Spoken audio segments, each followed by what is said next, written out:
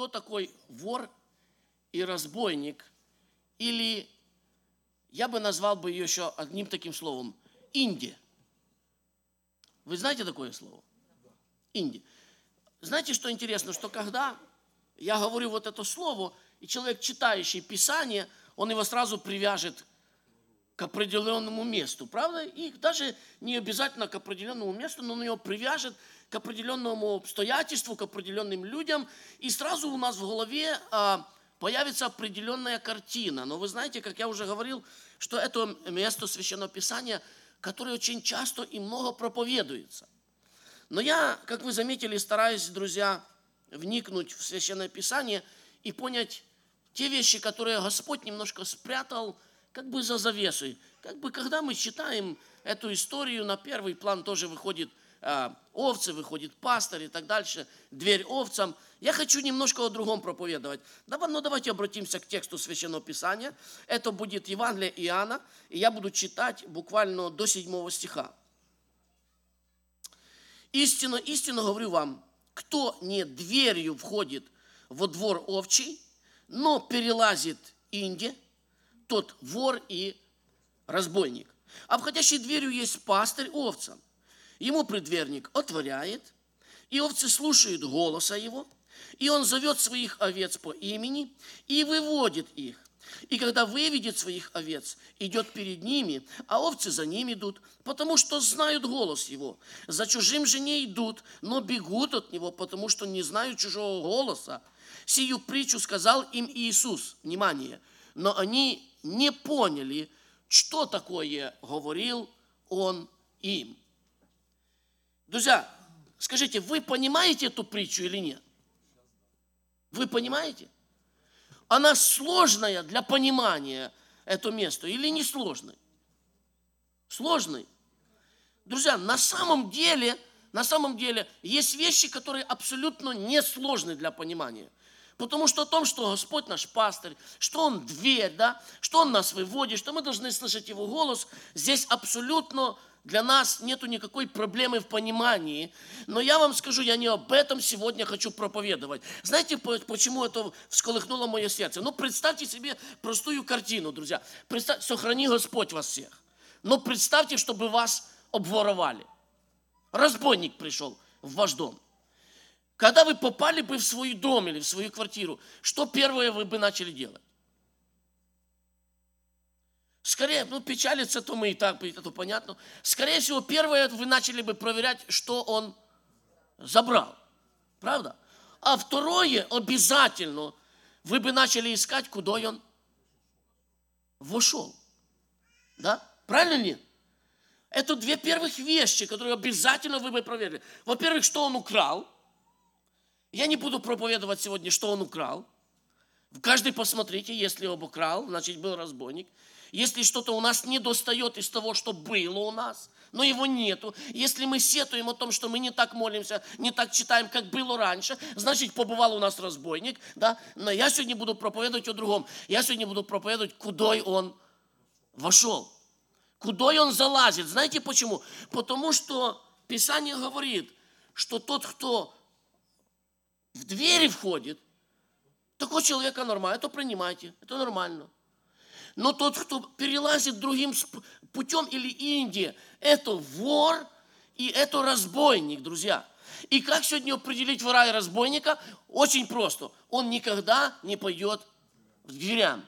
Мы знаем, кто такие двери, да? Или нет? Господь наш – это двери.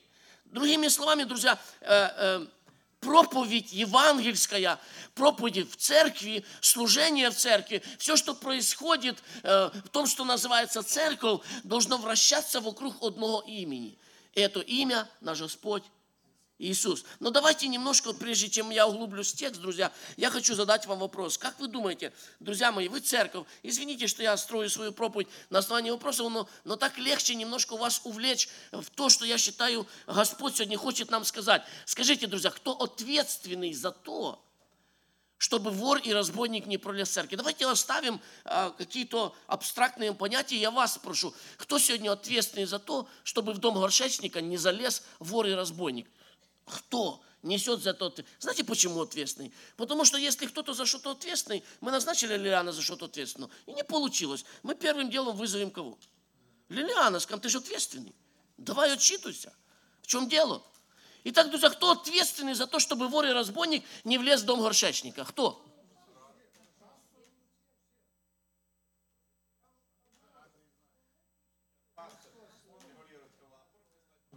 Смотрите, вы понимаете, какая ситуация? Ситуация такая, что одни говорят, кто ответственный? Шевцов, кто ответственный? Пышный, кто ответственный? Гунько. И в итоге непонятно, кто ответственный, да? В итоге, когда залезет вор и разбойник, и нет ответственного, я скажу, я не. Шевцов скажет, и я не. Друзья, нам первое надо определиться, кто ответственный за то в любой церкви, чтобы вор и разбойник не пролез в церковь. Я вам выскажу свое мнение, а вы можете согласиться или нет. Если вы не согласны, то вам надо будет сказать проповедь на эту тему и выразиться. Но я считаю, друзья, что ответственный за то, чтобы вор и разбойник не пролез сюда, не паст, не пастыря. Ответственный, друзья, весь народ, мы за это ответственны. Церковь за это ответственна. Вы поймите меня правильно. Мне понравилось очень высказывание одного брата, учителя. И он говорит, лжепророки не проблема. Проблема люди, которые слушают лжепророков. Мы были свидетели такой ситуации, друзья, очень необычной ситуации, и, наверное, она не присуща церкви, знаете. В одной из церквей пришел брат, его пригласили, он даже был служителем, и он начал проповедовать, я скажу откровенно, так как оно было, то в баптистскую церковь попал один брат, и он начал проповедовать против Духа Святого. И так, знаете, некрасиво начал проповедовать, я бы сказал, потому что можно мягко как-то выразить свои позиции. Это была такая проповедь, я бы сказал, против истины. И вы знаете, нашлись сестры в этой церкви, которые встали и сказали до пастора, я не буду говорить, например, Іванка, знімай його. Каже, Іван, ти що сидиш? Знімай його, хай сідає, каже. И пастору не было никакого выбора, как только сказать, брат, сори, сядь. Понимаете, друзья? И я вам серьезно говорю, я даю большой кредит таким сестрам. Слава Богу. И, конечно, пускай это все будет в каком-то устройстве. Я не поощряю вас, что вы сегодня выскакивали и кричали, Юра, снимай его с кафедры и так дальше.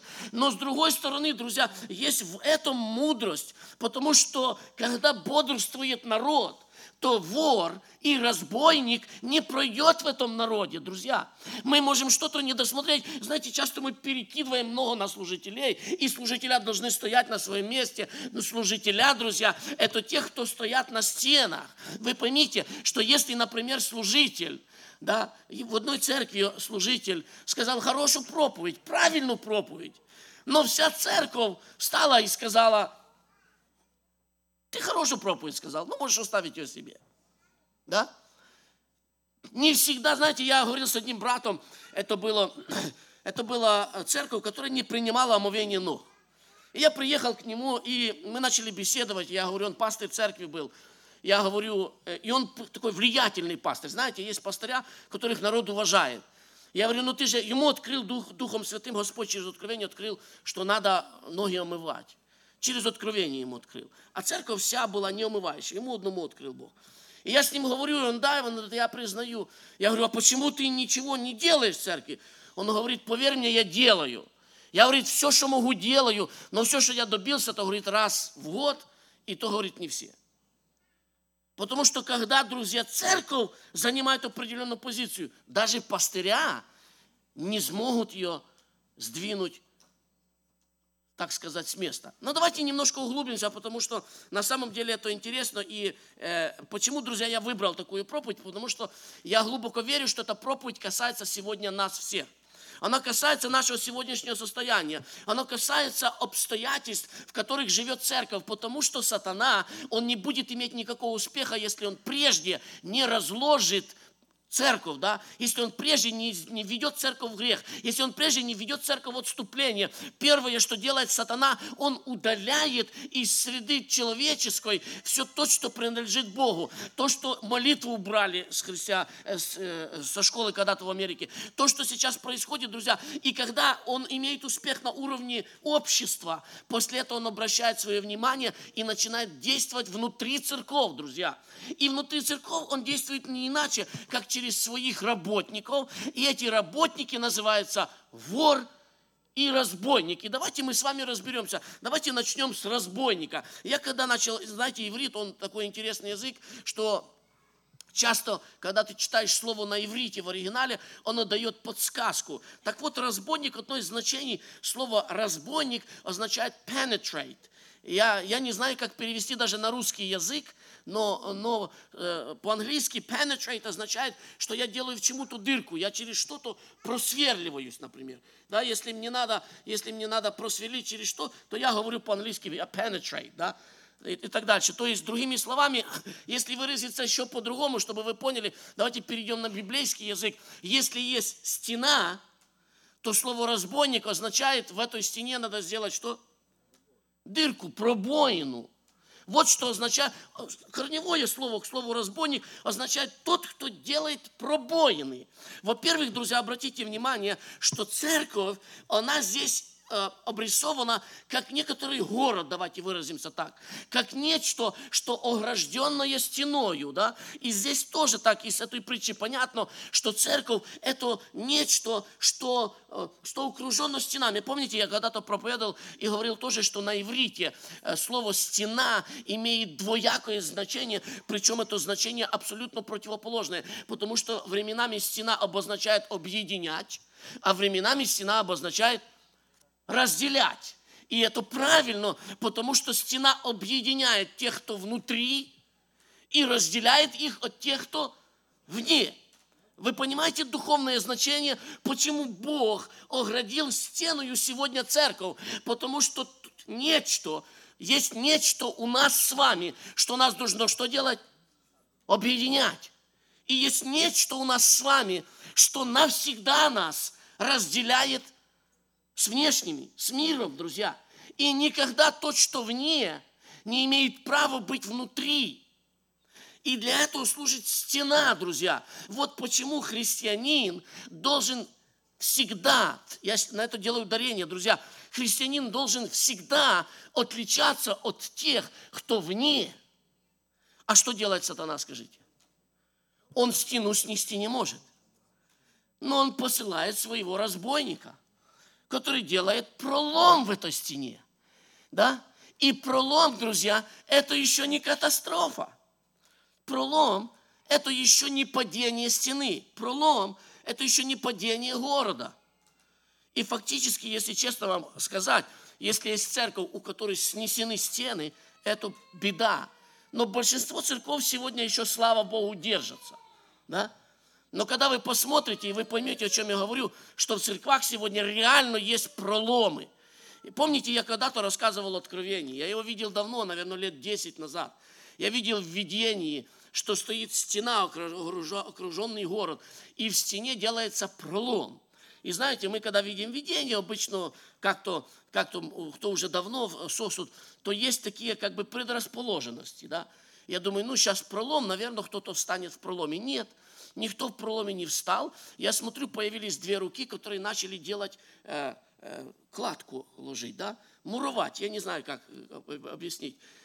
И начали они муровать, подкладывать кирпичи, оштукатуривать. И в конечном итоге я смотрю, эти две руки сделали, они исчезли, и на месте пролома оказалась красивая арочка. Вход оказался там, где раньше был пролом. Да? И если вы духовный человек, вы понимаете, о чем я говорю. Потому что сатана сегодня делает в учении церкви проломы, и после этого с помощью определенных учителей он эти проломы очень красиво что оформляет, он их красиво оплаживает кирпичом и говорит, да нет, это уже не пролом, это уже нормальный вход.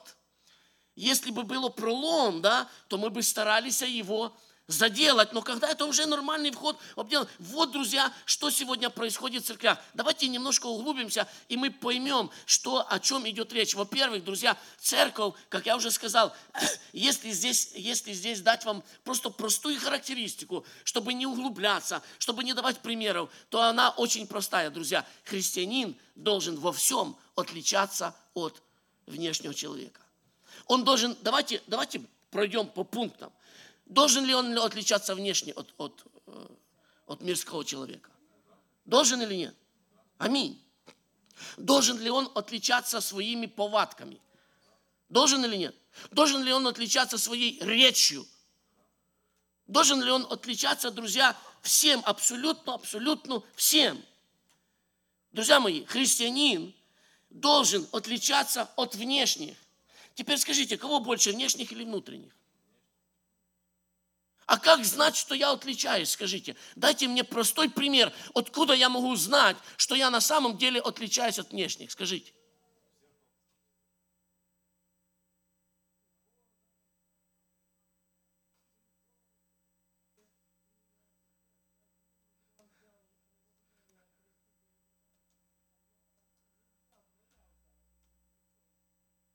Понятно, брат Филипп. Брат Филипп дает какие-то такие признаки. Знаете, что я вам скажу? Есть очень одна простая причина. Внешний всегда заметит того, кто не относится к ихнему обществу. Рано или поздно. Поймите меня правильно, друзья. Если ты находишься на месте, помните, я когда-то рассказывал, к нам на Западную Украину приехал поляк один. Это было очень большое удивление, потому что, не то, что переезд из страны в страну. Тяжело было туда из города в город переехать, потому что КГБ, потому что ущемляли христиан. А тут человек, христианин, пятидесятник, крещенный Духом Святым, приехал к нам с Польши, брат. Как он попал? То было большое удивление. И его спрашивают, как тебя пропустили? Как тебе коммунисты дали возможность путешествовать? А он говорит, как коммунистический билет. Говорит, я красный снаружи, а христианский внутри. И так, знаете, мы посмотрели на него и настороженно посмотрели. Да? Потому что невозможно быть, друзья, коммунистическим снаружи, а христианским внутри. Невозможно. Оно зайдет в конфликт, друзья. Если ты христианин, рано или поздно тебя вскроют. Ты можешь укрываться, ты можешь скрываться. Но если ты настоящий христианин, рано или поздно, друзья, наступит момент Сидраха, Мисаха, Авдинаго, и ты должен будешь стоять. Или со всеми поклониться, или стоять, или со всеми поклониться. И сегодня сатана нагибает нас, нагибает наших детей, нагибает в школе их, чтобы они были такие же, как все. И это важно сегодня, друзья, нам понимать, что это делает вор и разбойник. Друзья, кто такой разбойник? Разбойник – это тот, кто вносит в церковь и говорит, ничего страшного, ты можешь быть похожий на мир. Ты можешь носить вещи, которые носит мир. Ты можешь говорить, как мир. Служения наши тоже могут быть. Знаете, я конечно, немножко забегу вперед, потому что вор – это совсем другой человек, но на самом деле есть такие учения. Вы знаете, я люблю глубину, да, я люблю покопаться, я люблю поискать. И я слушал одну проповедь очень интересную. Задумайтесь над этим. И он говорит так, тот брат описывал денницу, да, если вы встречали описание денницы, там описание очень интересное. Например, описано, что на деннице были усажены всякие драгоценные камни. Да, читали вы такое? И вот он говорит, этот брат, понимаете, братья, что когда денница, он же сын зари, да, сын света, да, то, говорит, когда денница начинал поклоняться, он начинал светиться, да, и когда он начинал светиться, то эти все драгоценные камни, которые были увешаны на нем, они создавали дискотеку, светомузыку. Поняли, да? И он говорит, вот, это правильное служение. Дискотека – это правильное служение. И вы знаете, друзья, я так послушал, думаю, но это надо иметь способность взять место Священного Писания, придать ему вид глубины и привести народ к ложному пониманию, потому что, друзья, но если, давайте не будем младенцами, но если вы были на этих служениях, если кому-то приходилось бывать, то тебе не надо быть великим мудрецом и знающим Писание. Сама атмосфера дает тебе почувствовать, где ты находишься, друзья.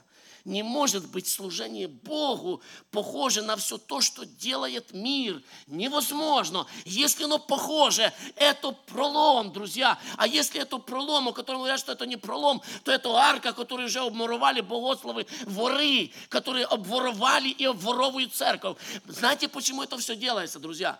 Потому что обворованная церковь с проломами церковь, это церковь, которая не может нести на себе тяжесть помазания Духа Святого. Служение превращается в формальность. Вы поймите, если нет в церкви Духа Святого, да, нам нужна дискотека. Я говорю прямо.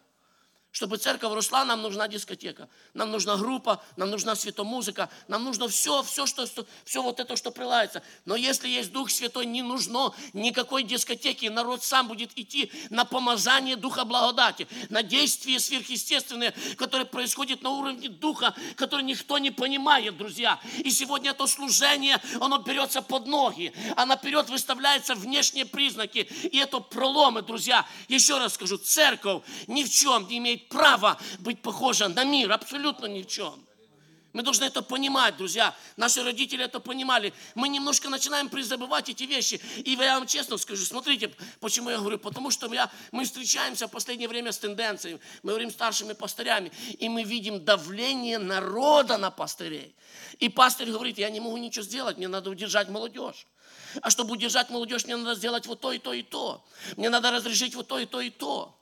Друзья, создавайте давление, но не в ту сторону, а в правильную сторону. Давите на служителей, чтобы благодать работала в церквях, друзья. Чтобы происходили покаяния, чтобы Бог приводил, чтобы изгнания были, исцеление, чтобы было, друзья. Вот как мы должны поступать. Потому что на самом деле, я вам скажу честно, пастыря имеет вес, но он не окончательный. Все равно зависит сегодня от народа, друзья. Зависит от тебя и меня, как мы сегодня молимся. Если вы будете молиться, пастыря тоже будут молиться с вами. Да? Если вы будете говорить об истине, никуда пастыря не денутся, тоже будут говорить об истине. Друзья, я вас поощряю делать это все. Неважно, в доме горшечника вы, в любом другом собрании, гость вы у нас. Надо занимать, знаете, сегодня мне понравился псалом, который Коля пел. Он говорит, как там, Коля, слова? Говорит, хотя трудно, но надо все равно стоять за истину. Как там слова? Я сейчас призабыл немножко. Но там есть такое выражение, я так, когда он пел, думаю, точно, Бог предваряет мою проповедь таким вступлением некоторым, знаете, временами. Итак, друзья, разбойник – это тот, кто пробивает стену. И я читаю одно место, и мы перейдем с вами еще к вору и порассуждаем еще, кто такой вор. Смотрите, есть написано у Иезекииля, написано так. Это чтобы я не был голословным. 22 глава, 30 стих, друзья. Искал я у них человека, который поставил бы что? Стену и стал бы предо мною в проломе за сию землю, чтобы я не погубил ее, но не нашел. Скажите, друзья, вот это слово, оно говорит о каком-то особенном священнике, пастыре, каком-то особо помазанном человеке, какого-то такого с особенным званием искал Господь. Нет. Это абсолютно обыкновенный человек. Неважно кто. Послушайте внимательно Слово Божье, друзья. Он говорит сегодня, Слово Божье говорит, я сегодня ищу человека, который бы поставил что? Стену поставил, друзья. Который бы поставил разграничение, который бы сказал, четко сказал, друзья, вот это белое, вот это черное, вот это правильно, а вот это неправильно. А если твоя стена будет повреждена, потому что Бог знает, что когда ты поставишь стену, на тебя устремится разбойник, и он будет делать пролом, то там дальше написано, то ты в этот пролом пойди и что? И встань. Если ты видишь проломы, не обходи их мимо, друзья. Знаете, когда мы видим, что в церкви что-то происходит неправильно, что церковь уходит в сторону, большинство людей смотрят на это и говорят, ну что я буду, ну что я сделаю? Это братья повели так, это служителя неправильно поставили. А кто я? А Писание говорит, стань в пролом. Вы знаете вообще, что такое стать в пролом, друзья? Кто-нибудь интересовался военной тематикой этого слова? Друзья, раньше в древности города были окружены несколькими стенами. Как порядок минимум две стены должно было быть в городе. Внешняя стена и внутренняя стена. Так вот, в городе всегда был определенный отряд, который при том, когда совершается пролом в первой стене, этот отряд должен выйти и встать в пролом. Скажите, зачем? Они выходили, друзья, наперед, вставали перед стеной, а за ихними спинами каменщики залаживали стену. Это были люди, которые уходили на смерть, которые ложили свою душу за город, которые знали, что они идут на смерть, и шли на это сознательно, потому что цель этих людей была не то, что даже врага удержать, а заложить проломы в стене. Друзья, подумайте, потому что я говорю духовно. Я знаю, что сегодня истина непопулярна, что когда мы начнем говорить, это пролом, это неправильно, сразу найдутся люди, которые устремятся на тебя. Наш авторитет временами, он абсолютно падает вниз, когда мы начинаем говорить в этом мире, что это неправильно, гомосексуализм неправильно, что семья – это муж и жена, что детей надо воспитывать, детей надо рожать. Это непопулярно, когда мы говорим, одеваться так не надо, говорить так не надо. Ты автоматически теряешь популярность, друзья. Ты как бы умираешь для этих людей. И не всем нам хочется это делать. Зачем оно мне? Ведь проще где-то спрятаться в церкви, просидеть, пересидеть, промолчать, никому ничего не сказать. Проще, друзья. Но сегодня посмотрите, что говорит Господь в 22 главе Иезекииля. Кто такой вор? Кто такой разбойник? Это тот, кто влазит в Индии. И мы сегодня, каждый из нас ответственный за церковь. Я, друзья, не буду задерживаться на разбойнике. Можно много говорить, сегодня разбойников достаточно. Но кто такой вор? Чтобы понять вора, друзья, посмотрите, где первый раз употребляется слово вор. Первый раз слово вор употребляется в книге чисел, где описывается, говорит, когда ты словишь вора, и там дальше написано, что он будет делать, как вы думаете? Подкапывающего. Да? Поэтому признак вора, признак разбойника, он пробивает. А признак вора, он подкапывает. Смотрите, разбойник идет напрямую. Он напрямую воюет против стен. Его цель – разрушить стену. А вор не идет напрямую. Вор, он приходит ночью, когда его никто не видит, когда его никто не ожидает, и начинает что делать? Углубляться. Послушайте внимательно. Когда вы найдете, почитайте, например, притчу, где притча описывается о доброй почве, и вернее о добром основании, где на песке и на камне, да, то там, где на камне, там написано про правильного человека, там написано, что он копал и что? И углубился. Так вот, друзья, кто такой вор? Вор – это тот, кто входит в церковь незаметно. Вор – это не тот, кто пробивает стену и делает так, чтобы внешний и внутренний был одинаковый. Вор – это тот, кто приходит, чтобы у церкви кое-что украсть. И он приходит, друзья, ночью, и он подкапывается под что? Под основание, друзья. Послушайте внимательно, потому что на самом деле человек с основанием – это серьезный христианин. Поймите меня правильно, друзья. Если в тебе правильное основание, и основание довольно глубокое, такому человеку практически ничего в жизни не страшно.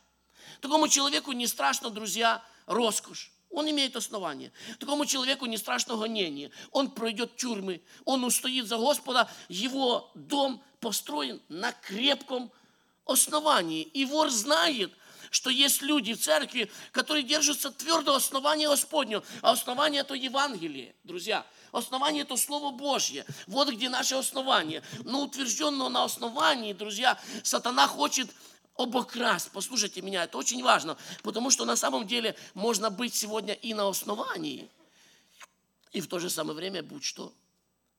Обкраденным. Давайте очень коротко об этом порассуждаем, потому что на самом деле, я думаю, это очень подходит к большинству из нас сегодня. Итак, друзья, когда мы приходим к Господу, Господь одаряет нас. Вы помните Ревекку, который пришел в Валтасар? Мы знаем, что это прообраз того, как действует Дух Святой. И когда он пришел к Ревекке, он пришел не с пустыми руками. Он принес ей дары, друзья. Елизар, извиняюсь, я сказал Валтасар, да? Ну, Рождество было недавно, я все перепутал. Это, хотя в этой главе не дано его имя, там написано раб. Везде раб Авраама. Мы вывод делаем, что это был Елизар, но на самом деле не написано.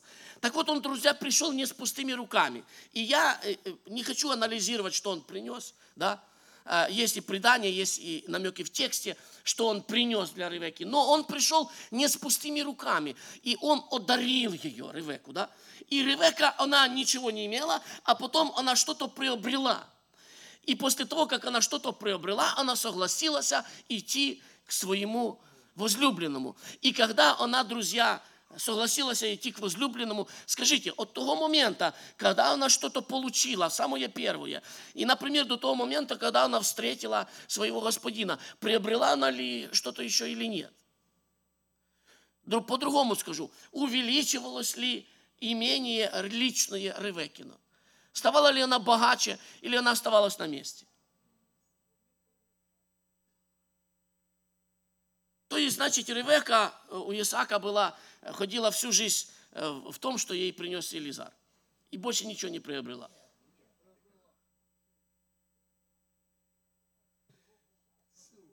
Друзья, я думаю, что когда ее увидел муж, да, и когда муж полюбил ее, ну, братья, вы же знаете, что когда мы любим жен, то первое, какое у нас стремление, когда мы свою жену любим.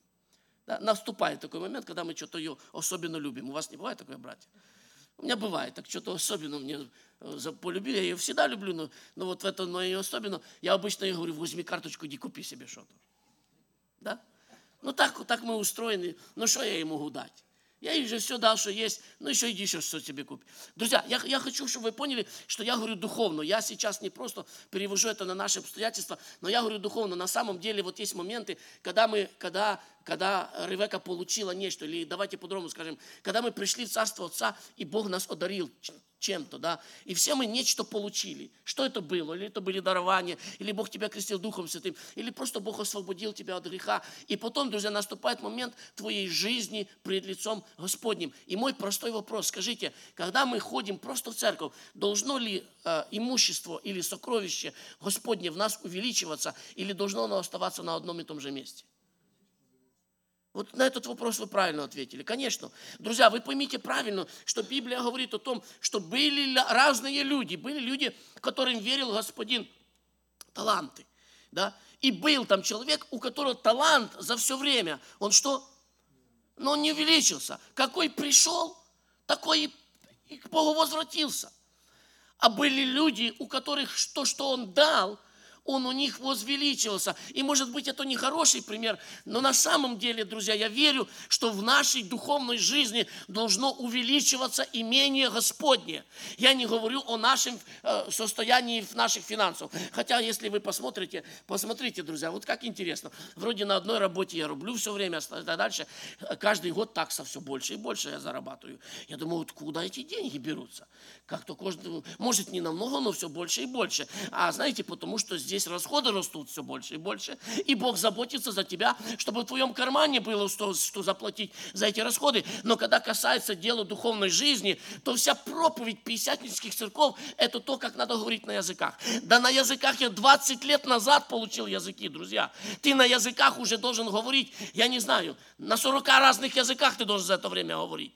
Ты должен научиться уже истолковывать языки за это время. Ты должен уже научиться распознавать языки, кто с каким языком пришел, на каком наречии Шевцов молится, или на каком Виктор молится наречии. Ты должен за 20 лет тот дар языков уже довести до такого совершенства, чтобы тебя ночью разбудить, и ты на арабском начал говорить, в Божьем помазании. Вот, друзья, а у нас сегодня мы начинаем учить вас, что надо говорить на языках. Когда мы были 20 лет назад крещены на языках, друзья, где увеличение нашего богатства? А знаете, почему не увеличается? Что Бог не дает, друзья. Дает. Но нас обворовывают. Нас обворовывают. И в том числе и проповедники. Извините меня. Я буду говорить так, как есть. В том числе и учителя, которых мы слушаем. Они успокаивают наше сердце. Всякая проповедь, которая звучит так, ничего страшного, все такие. Это проповедь вора, друзья. Не смотрите вокруг себя. Не смотрите, кто сидит возле тебя. Не смотри, что у кого-то нету роста. У пастырей нету роста, у епископов нету роста. Какое мое дело до этого? Я должен смотреть на Господа моего, Иисуса Христа. Я должен смотреть на примеры тех людей, которые вот здесь записаны. У них был рост, друзья. Это были люди, которых Бог употреблял все больше и больше, которые светились, как светило. Праведник, как светило лучезарное. Он светлеет все более и более до наступления полного дня. Так говорит Писание, друзья. А если этого нету, знаете, что самое главное?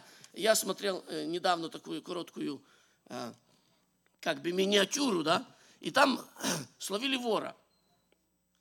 Словили вора, который украл у вора, если так поняли, да? Был вор, который своровал по большому, и был вор, который своровал по маленькому у этого большого вора.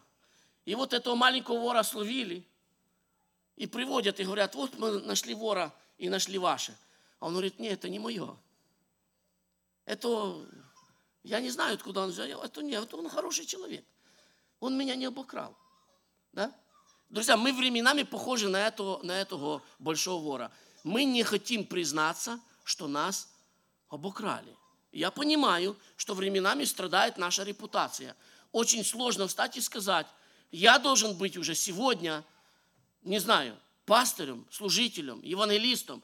Я должен сегодня петь хор, я должен то. Очень сложно признаться, что время, которое Бог тебе отделил, я это время потратил на ненужные вещи. Но, друзья мои, пока мы не признаемся, что мы обворованы, мы не можем двинуться назад. Мы должны, каждый из нас, друзья, это касается каждого из нас, мы должны посмотреть на свое состояние и взвесить свое состояние, и посмотреть и сказать, я не там, где Бог хочет, чтобы я был. Я не там. И причина в том, что вошел вор, друзья. Конечно, можно сказать, вор во всем виноватый. Это вор пришел и обокрал меня, а я ни в чем не виноватый. Друзья, если мы будем бодрствовать, так говорит Писание, то вор к нам не проберется. А если пробрался, значит, мы с вами не бодрствовали. Значит, мы где-то допустили, дали возможность, мы уже идем, друзья, к молитве, я не буду долго вас еще томить. Я хотел бы помолиться за это все, потому что на самом деле проповедь обличительная, она, друзья, нуждается в том, чтобы мы в конце этой проповеди сказали «Аминь». Не просто словами сказали «Аминь». Вы поймите меня правильно, знаете, когда-то Саша здесь стоял и проповедовал совсем недавно, и я нашел себя в его проповеди, и мне было очень сложно сказать «Аминь». И честно вам признаюсь, когда был призыв, у меня было желание выйти. Думаю, я ж пресвитер, что подумают обо мне? А потом ушел и так жалею, думаю, надо было все-таки выйти. Подумают, не подумают. Думаю, уже бы в этой церкви как-то я бы пережил бы, что там про меня подумают. Но вот на самом деле есть моменты, когда Бог начинает тебя касаться, и это важно, друзья, идти навстречу Господу в этом моменте и прийти и сказать, Боже, я не совсем во всем. Вы знаете, в чем было величие Давида? Величие Давида было именно в том, что он за свою жизнь научился одно. Он научился правильно каяться, друзья. Вот в чем его было величие. И потому, друзья, посмотрите, и потому Бог его ставит в пример. И он говорит, что я другого царя не хочу. Бог говорит, если царь, то только такой, как Давид. И любой царь всегда и везде в Писании приравнивался, что? К Давиду. Говорит, этот был как Давид, а этот нет, этот не был как Давид. Да? А все заслуга Давида, друзья. Да, он умел ошибаться, и Бог знает, что любой из нас имеет такую способность падать. Но Господь нас поощряет. Учитесь, друзья, каяться, признаваться. Я хочу, чтобы в нашей церкви действовал Дух Святой. Я хочу, друзья, чтобы наша церковь была, написано в Песне песней, огражденный сад, невеста. Потому что в этом огражденном саде есть особенные источники. А если ограда снимается, то сад разоряется, друзья. Я не хочу видеть нашу церковь разоренной. Я хочу, друзья, чтобы мы научились ставить ограду, чтобы вы не ждали служителей, когда вы увидите пролом, но вы вставали в него словами, молитвами, постами в эти проломы. Если вы видите кого-то, какую-то другую церковь, часто говорят, эта церковь, это неправильная церковь, это неправильная церковь. Не говорите это, друзья. Церковь, она есть церковь. Просто начните за эту церковь что делать? Молиться, встаньте за нее в пролом. Когда вы видите, что сегодня отменяет хлебопреломление, из хлебопреломления делают фарс, друзья. Мне хочется плакать, когда я пришел в церковь и вижу эти все стаканчики пластиковые выкинуты с вином, там в гарбиче лежат. Мне хочется плакать, потому что это кровь моего Господа. И мне хочется кричать, но меня не услышат. Но я могу стать на колени и молиться, друзья. Когда я вижу дискотеку в другой церкви, и говорят, это молодежь, друзья, я не имею туда влияния никакого. Но я могу стать на колени, помолиться и поплакать, сказать, Господь, потряси их. Сделай что-то такое, что можешь сделать только Ты, чтобы они все сотряснулись и ужаснулись. Потому что чистота Твоя и праведность, она достойна поклонения и следования за ней. Аминь. Давайте помолимся. Ава, Отче.